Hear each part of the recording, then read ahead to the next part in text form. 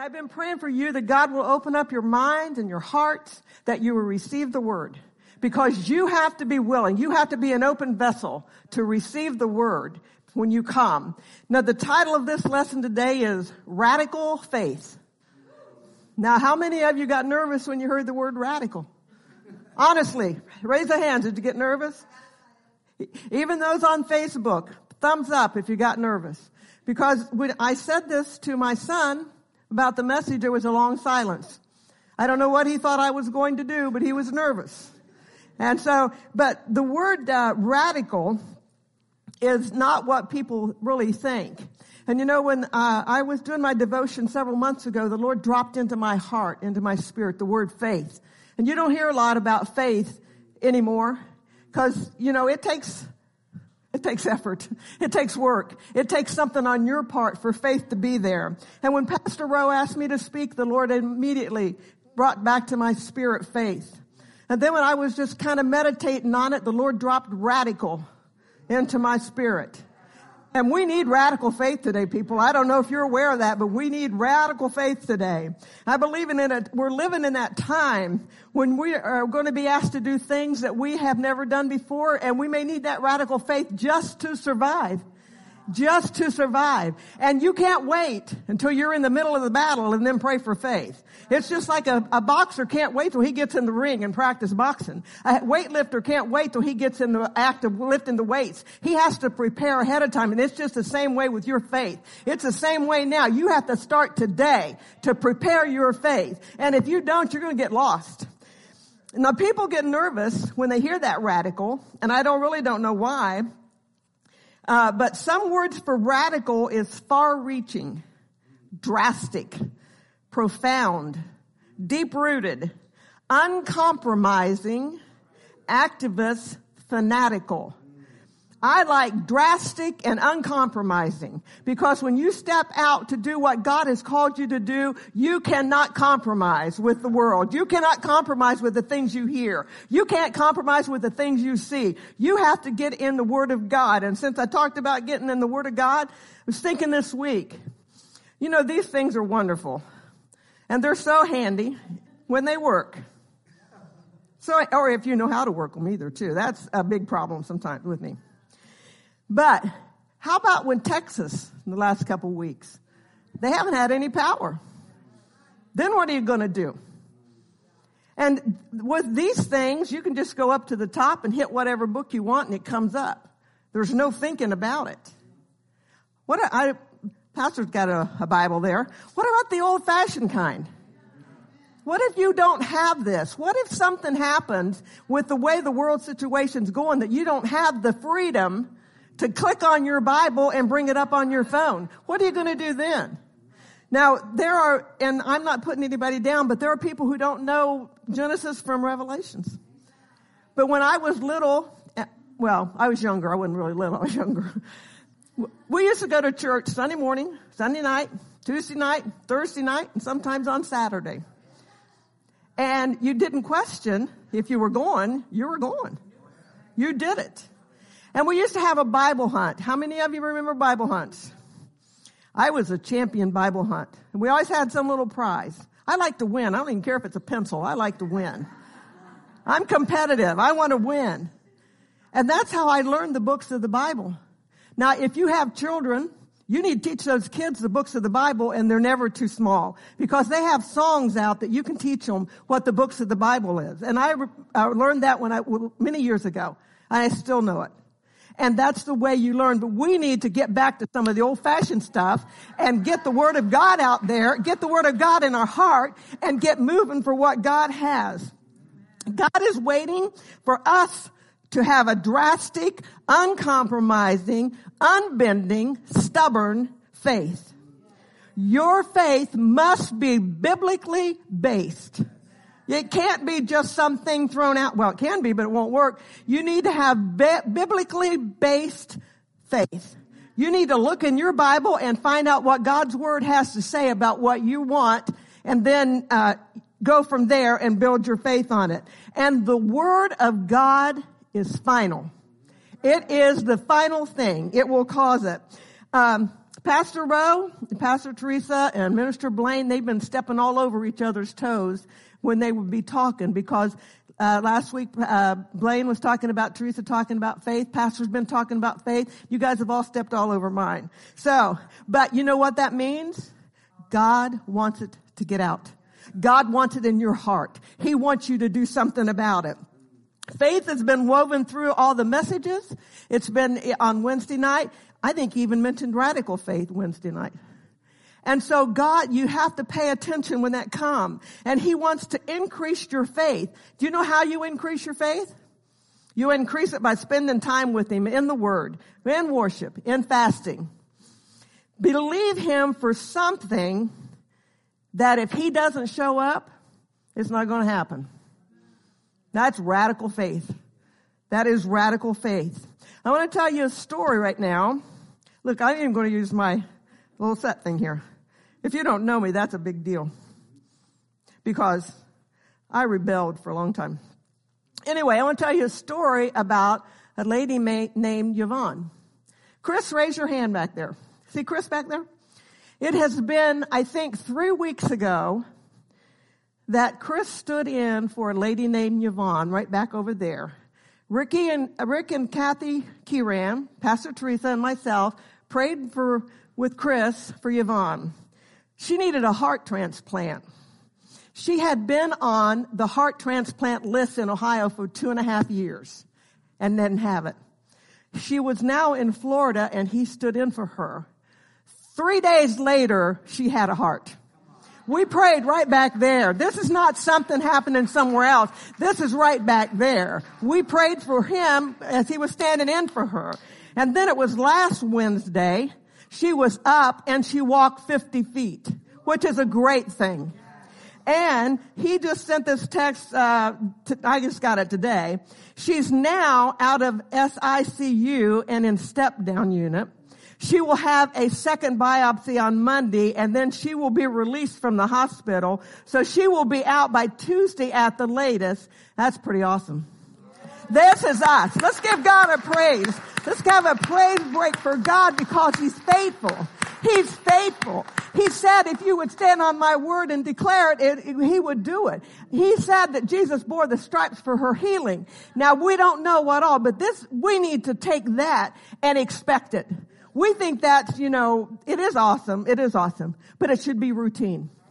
It should be routine. We should be doing more of this. We should be lifting people up out of wheelchairs and setting people free from addictions and healing marriages and setting people free. But you know what? If you don't get up off your seat and do something, it ain't going to happen. It is not going to happen. But God is wanting to. He's ready. He's wanting to do that. But we are the hands and the eyes and the feet for Jesus. And if we don't use them, it's not going to happen. So we need to get up. We need to do something. And that, we have to have follow through. I thought about Pastor Rowe, because they teach you follow through in basketball, don't they? Follow through is when you shoot the ball, you have to have follow through. You have to plant your feet. You have to look at that rim. You have to focus on that rim. You have to get that ball, and then you have to follow through. And you just can't throw that thing and then turn away and run. When you throw that ball, you stand there and see if it's going to go in that basket. And if it doesn't go in that basket, you run to that. You guys didn't know I knew that much about basketball, did you? I had 2 kids that played basketball. They also teach you when they're shooting foul, to box out.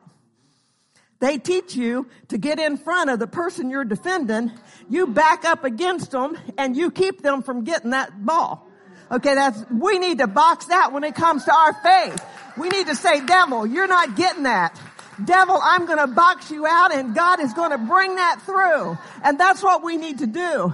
But if you aren't up there and the coaches, if you're not boxing out, they yell at you. And they yell at you from the bench. They don't call you over here and say, hey, you need to box out. They embarrass you and call your name and say, you better be boxing out. And sometimes I think that's what we need to do. We need to call out and say, well, you need to box the devil out and not allow him to take your faith, not allow him to get what you're believing for. But we want to stand around like this and let God do all the work. Okay, you have football. And the football, when the center hikes the ball to the quarterback, what's that defensive line do? Starts backing up to protect that quarterback. And that quarterback is your faith. That quarterback's what you're believing God for. And you need to start backing up when that thing is hiked, and you need to start protecting that and not allow Satan to send doubt and unbelief into your life and defeat you from getting what you're going to receive. And these are biblical principles that they have put into practice. And if whatever football team you're for, the Ohio State Buckeyes, and we don't have the Alabama. Is the Alabama? There he is. Okay, whenever thing you're for, you start rooting when that center hikes that ball. You start rooting because you see all those defense people step back. And you can not only have you that are stepping back to protect your faith, you can have your quarterback, you can have your line defenders, you can have your defensive line back here. All the people that you know that's standing in faith with you to believe. We were standing in faith with Chris to believe for Yvonne, and we backed up. We started protecting that. We thought about her all week. We started about praying for her all week, and we protected Satan from taking that away from her. When you're believing God for something, it's work. It's like Pastor's been saying, prayer is hard work, isn't it? It's hard work. I want to tell you a story about another sport. And the United States is America's sports crazy. Sometimes that's our idol. We're going to tear down them idols. We're going to build up them altars. We're going to tear down them idols. But sometimes the sports are our idols. But there was this young man. He was a young black man. He was 27. And he lived in an apartment in Pebble Beach, California. And I think they said there were 10 people that lived in that apartment. His name, I don't know if we have any golfers here, but his name was Kamaya Johnson. And he would go out every day just to get away from the other 9 people in the apartment and take his golf clubs and practice his swing. And some lady saw him and liked his swing. Do you ever stop? And she was the one that was instrumental in getting him to be invited to the PGA tournament. Now, do you ever think that God's watching you and putting somebody to see what you're doing to promote you? But this kid kept at it. He didn't even have a dream, or he probably had a dream, but he never thought it would be possible that he could be on the PGA Tour. And so she worked with him, and he did get invited. You know what happened? He got COVID. And so he had to withdraw from the tournament. And on his clubs, on one of them, he has never give up. And on another one, he has just keep pressing. Enjoy the process, it is. Enjoy the process and never give up. Now, how many times do we as Christians, the first little thing that comes along, we give up? How many times do we don't enjoy the process? Pastor Tim, which used to be a pastor here, preached a sermon one time to enjoy the goings and the comings. But if we don't enjoy the process and we give up, we will never get to where we are. So he got COVID, and so he had to withdraw from the tournament. He couldn't do that. Well, he got better, and he didn't give up. He just kept going. And he got to play in the tournament, I think it was in January of this year. Now, that is a biblical principle that we need to start putting into practice. That is a biblical principle that the world uses, that we need to start putting into practice. And I know a lot of times we don't enjoy the process. We moan and we groan and we complain. If you ever knew my story about mowing grass, I moaned and groaned and complained. And the Lord spoke to me and told me, you're blocking your blessings. You're not going to be getting your blessings. I still don't say, oh, hot dog, I get a mow. I don't know which is worse, mowing or shoveling. But anyway, snow, now I get on that lawnmower and I say, thank you, God. Thank you, God, I've got a lawnmower. Thank you, God, I've got lawn to mow. Thank you, God, I have the ability to mow, which some of you may not think I do, but I do have ability to mow. I even do a zero turn. And that's thank God. Thank God you gave me the ability. Thank God you gave me everything you gave me. But we moan and groan and complain, and we block our blessings. We stop the faith that is working in us. We prevent sometimes the thing that God's trying to work in us. We prevent it by our own mouth. I want to say that just as that lady took that young man under her wing, God's got you under his wing. God has got you under his wing. And so he was able to play in that tournament. He's on his way. Now, the biblical principles are the same, and we need to put the biblical principles in. I'm going to use Pastor Rowe as an example. How many know he's pretty radical? How many know that? He's pretty radical. I see he was really radical yesterday. I saw it on Facebook. God spoke to him in 1999 to come to America. So he got on a Greyhound bus and quickly swore that he would never do that again. I think it took him 2 weeks. No, it didn't take him that long. I'm kidding. But it took him a while to get here. And he had many experiences from 1999 to 2016. He had many disappointments, I'm sure. He had many times when he probably said, oh, God, was that you or not? I'm sure there were many times he cried and said, Lord, where are you? I'm sure that it was hard. I am sure that it was hard. But God placed him here in, I think it was December 2015 or September to fulfill a sabbatical for Pastor Eli, and then placed him as a pastor in 2016. Where would we be if he hadn't have followed God? He is an example of radical faith. And he's a wonderful man, but he's not any specialer than the rest of us, right? He's a wonderful man. He's a God-fearing man. He's anointed. But so are you. So are you. And he, as wonderful as he is, he can't do it all. As wonderful as he is, as wonderful as Pastor Megan is, she can't do it all. She can't teach the nursery and the kids and run the sound and keep him in line and do everything else. She can't do it. She needs help. And that's why God has all of us. He wants you to step out and help and do that. And just like when she made the announcement this morning about workers, it's going to take those workers to make the church go. It's going to take that to do it. And you can just, when I was growing up, they used to have this saying, if you sat on the front line and the preacher was preaching, you had a shovel. If you didn't like what they were saying, you just shovel it on back to the person behind you like this. Like they weren't talking to you. Is that what we do? Is that what we do? We'll say, oh, I wish so-and-so was here so they could hear that. That really ministered to them. Oh, you know what? I have had people tell me that God spoke to them to do a ministry and I was supposed to lead it. I've had people do that to me. That's not right. When God speaks to you, it's you he's speaking to. When he talks about a ministry, it is you he's speaking to. And then they do that under the guise of God. I mean, they say that. Are you serious? Yeah, they were serious. I didn't do it, but they were serious. But God wants you, and faith is that. Now, a lot of times, too, we get lazy.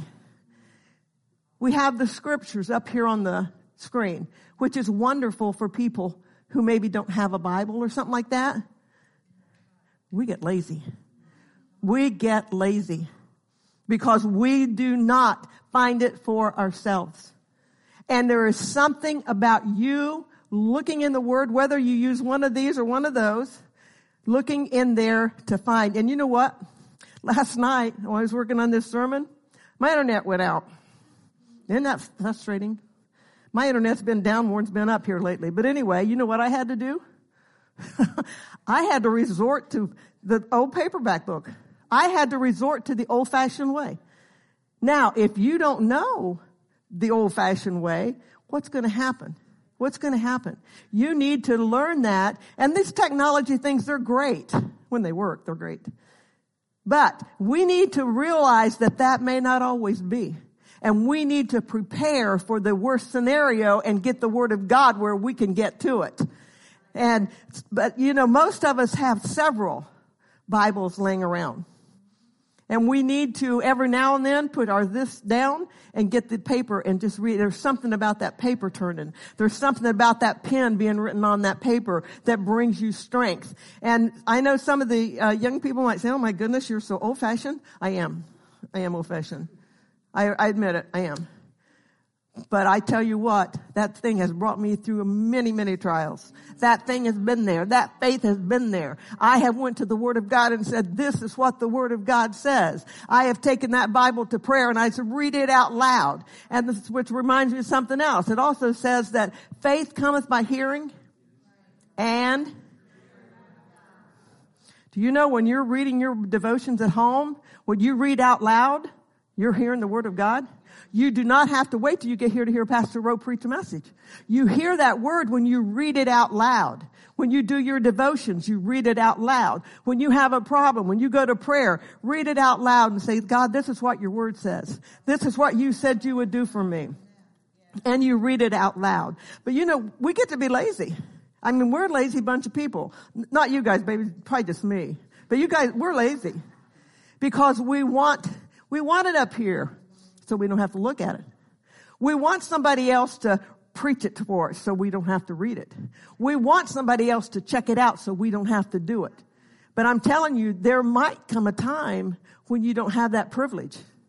And if you start preparing today for that time, you'll be so much better off. You'll be so much better off.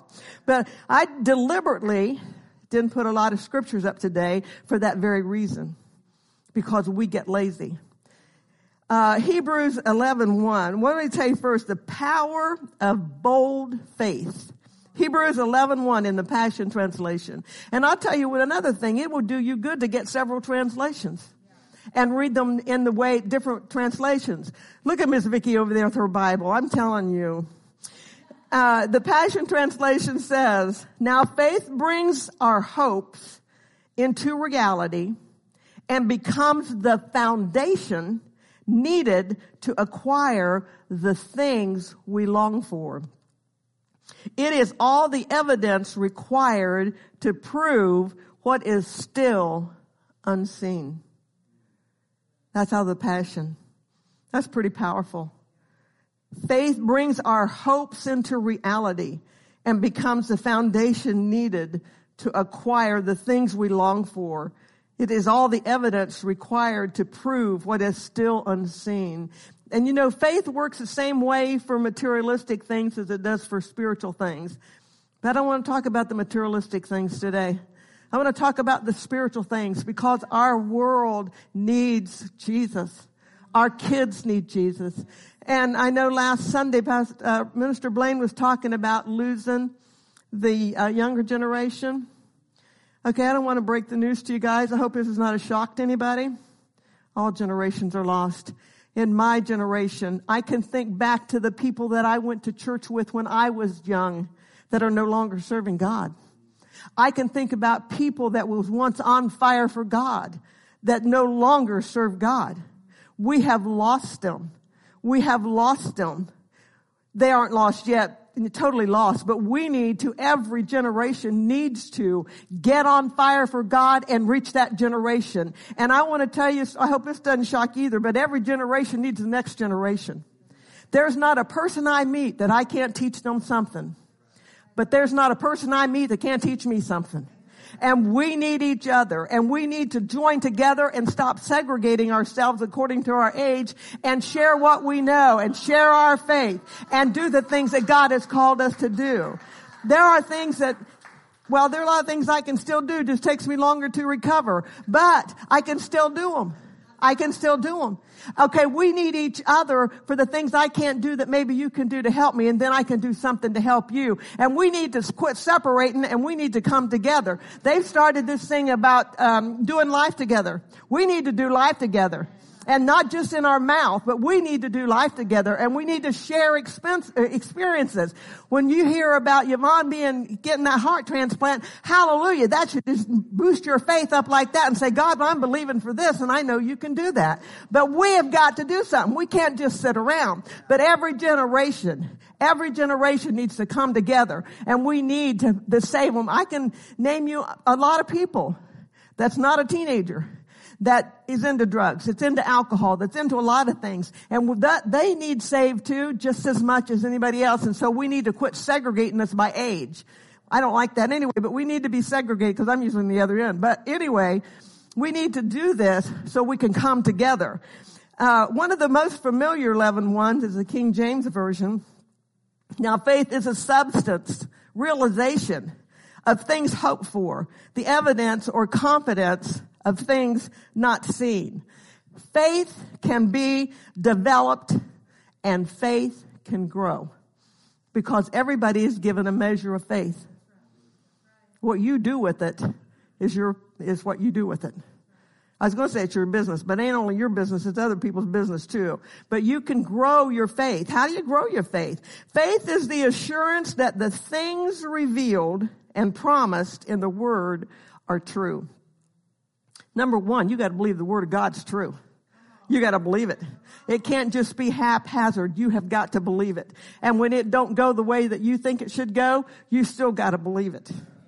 And the Word of God does not change. If you're believing for healing for someone and they don't get healed, I mean, they go on to heaven and get healed, but they don't get healed here, it doesn't change the Word of God one iota.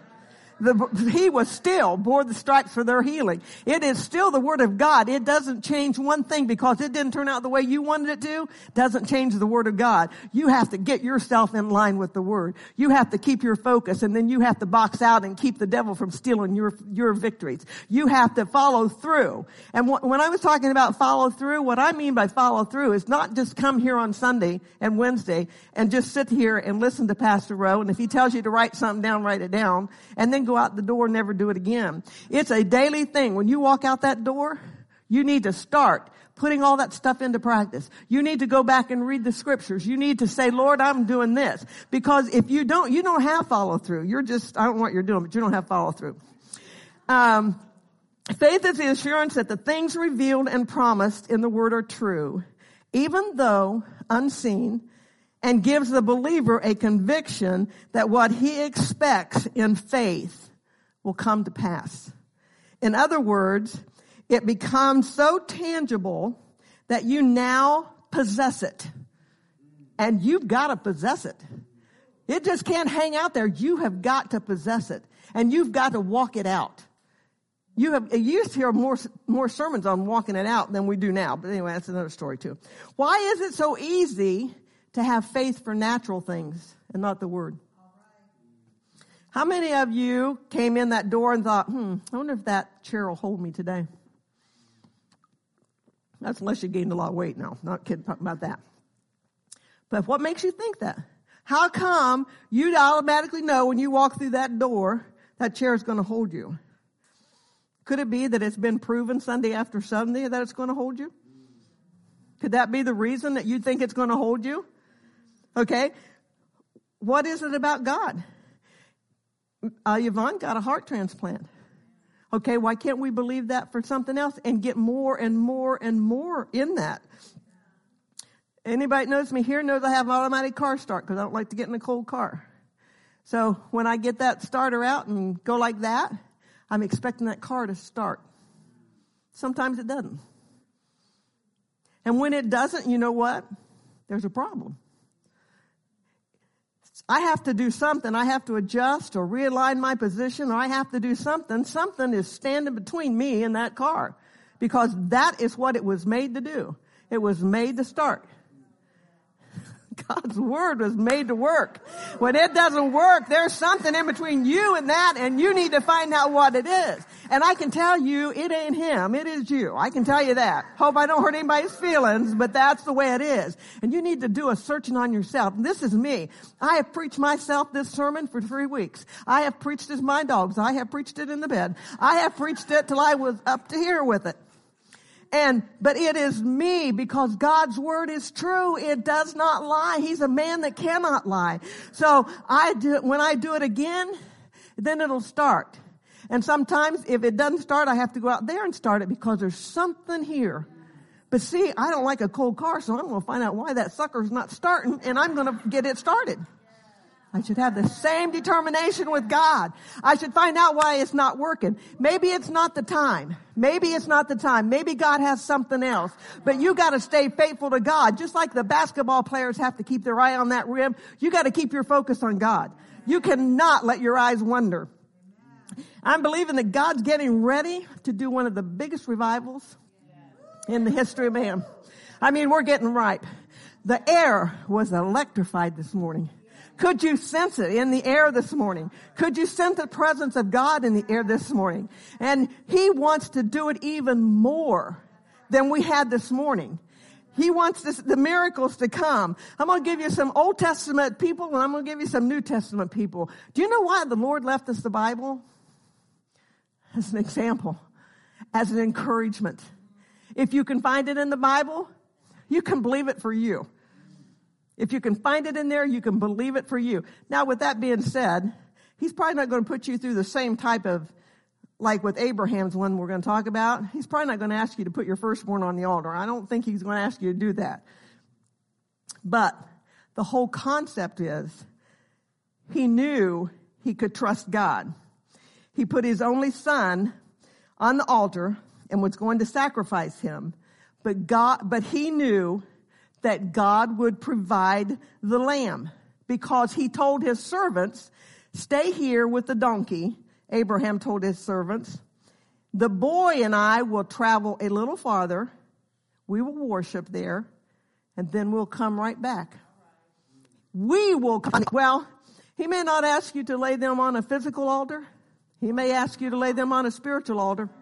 He may ask you to lay them down and let Him do the work. If you know me very well, I have a daughter. If she had been born first, she'd been the only child. That doesn't surprise her, because I tell her that all the time. And when she was in her 20s, I laid her on the altar and picked her up and laid her and picked her up. I wore all her skin off. She was skinless, because I would put her there and faith believing, turn around and pick her back up, because it wasn't going the way I wanted it to go. It wasn't going the way I wanted to go. So she was skinless. But anyway, He's not going to ask you to put it on a physical altar, but He may ask you to put them on a spiritual altar.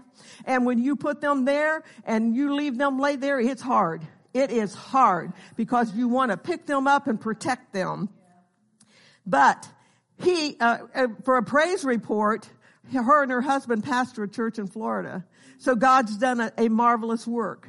God, and on him, more on my son-in-law than my daughter, but God's done a marvelous work.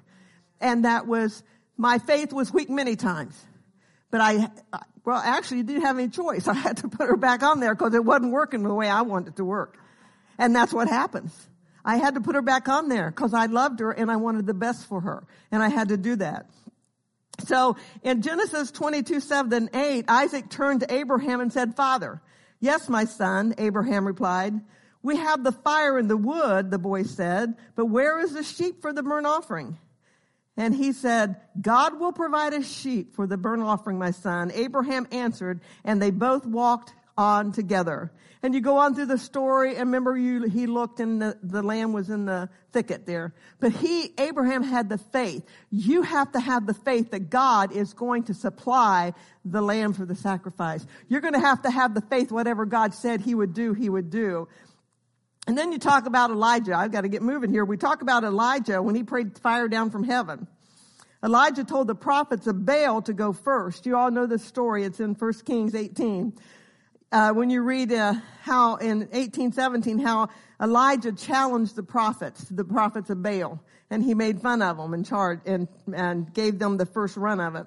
In verse 21 in the New Living Translation, Elijah stood in front of them and said, this was to the children of Israel, how long will you waver, hobbling between two opinions? If the Lord is God, and follow him. But if Baal is God, then follow him. But the people were completely silent. How many times do we bobble back and forth? I did when it was with my daughter. How many times you have to make that decision? Israel once again had turned to worship idols and forgotten their God. In 1 Kings 18 and 30, first thing he had to do was he had to repair the altar. Are there altars that we need to repair? Do we need to get back to the altars and repair them? Because they had allowed the Baal to come in and they were worshiping Baal. But are there altars that we need to prepare? You don't have to raise your hand, but you know if God is speaking to you about altars that you need to prepare. Then Elijah called the people to come over there, and they all crowded around him. And you know the story. The prophets of Baal did their thing, and Elijah put the wood and the bull on the altar. When the prophets of Baal did their thing, what happened? Nothing. Elijah filled the trenches with water, and then he prayed fire down from heaven. Now, the prayer that he prayed in the New Living Translation was 58 words. The prayer in the New King James was 63 words. So King James is a little bit wordier than New Living Translation. But that says it doesn't take a book of prayers. It was Elijah's heart, and he knew where God was. He was right with God. He had been spending time with God, and that's the only prayer that he needed to pray. And if you know the story, that the fire came down, consumed the sacrifice, and dried up all the water. But in verse 18, or chapter 18, I think it's verse 36, he says, Elijah the prophet walked up, and in that you are God in Israel, and that I am your servant. He says, prove that I have done all this at your command. He wanted God to prove that he had done what God told him to do. Then you know about when Moses went before Pharaoh. You know all those. When Esther went before the king to save the Israelites. For such a time as this.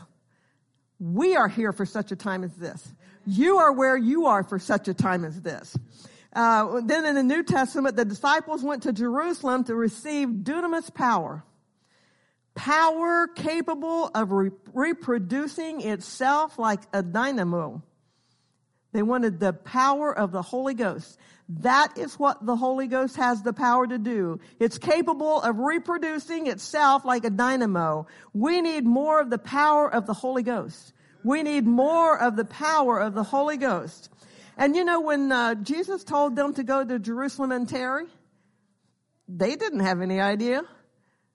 They believed what he said, though. They had the faith. And then in the New Living Translation, Acts 1:8 says, but you will receive power when the Holy Spirit comes upon you, and you will be my witnesses, telling people about me everywhere, in Jerusalem, throughout Judea, Samaria, and the ends of the earth. That has not stopped. This is what we should be doing now. And you know what? If you can't witness to your neighbor, he's not going to send you to China or Russia or somewhere else.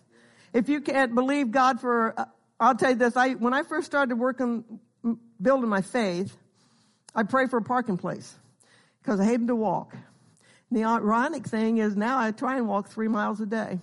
But at that time, I didn't want to walk 2 car lengths down to the store. I wanted God to give me that. And you know what? He did. And to this day, when I go shopping, I'm usually in the first 3 parking places. That faith is still working. Even though I walk 3 miles a day, I want a close parking place when I go shopping. So there you go. And God hears me. So there you go. Okay, Jesus had been back to his Father, and they were alone on the day of Pentecost. Jesus wasn't there.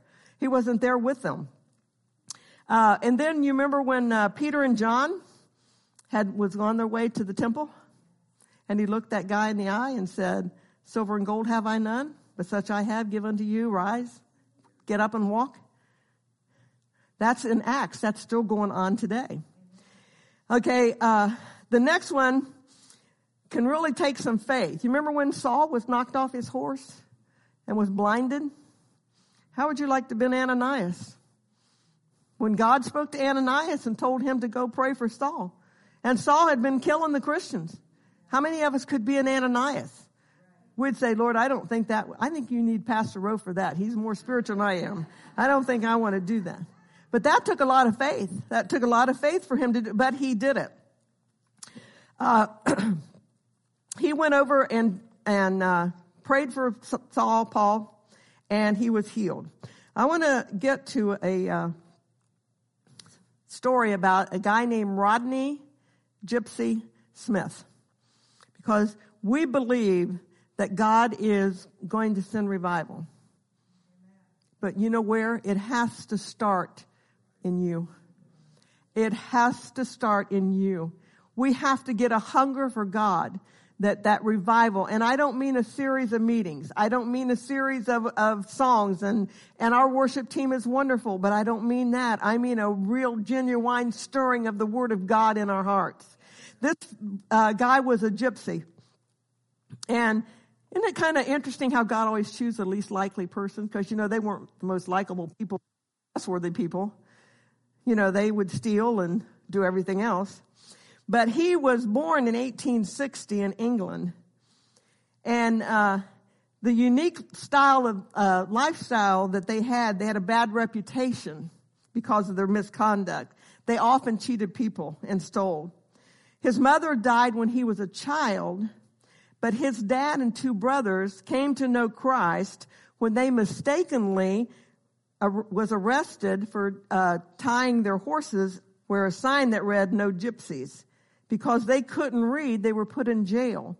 They had went to a Methodist church service, and that's where they received God. And so they were mistakenly put in jail.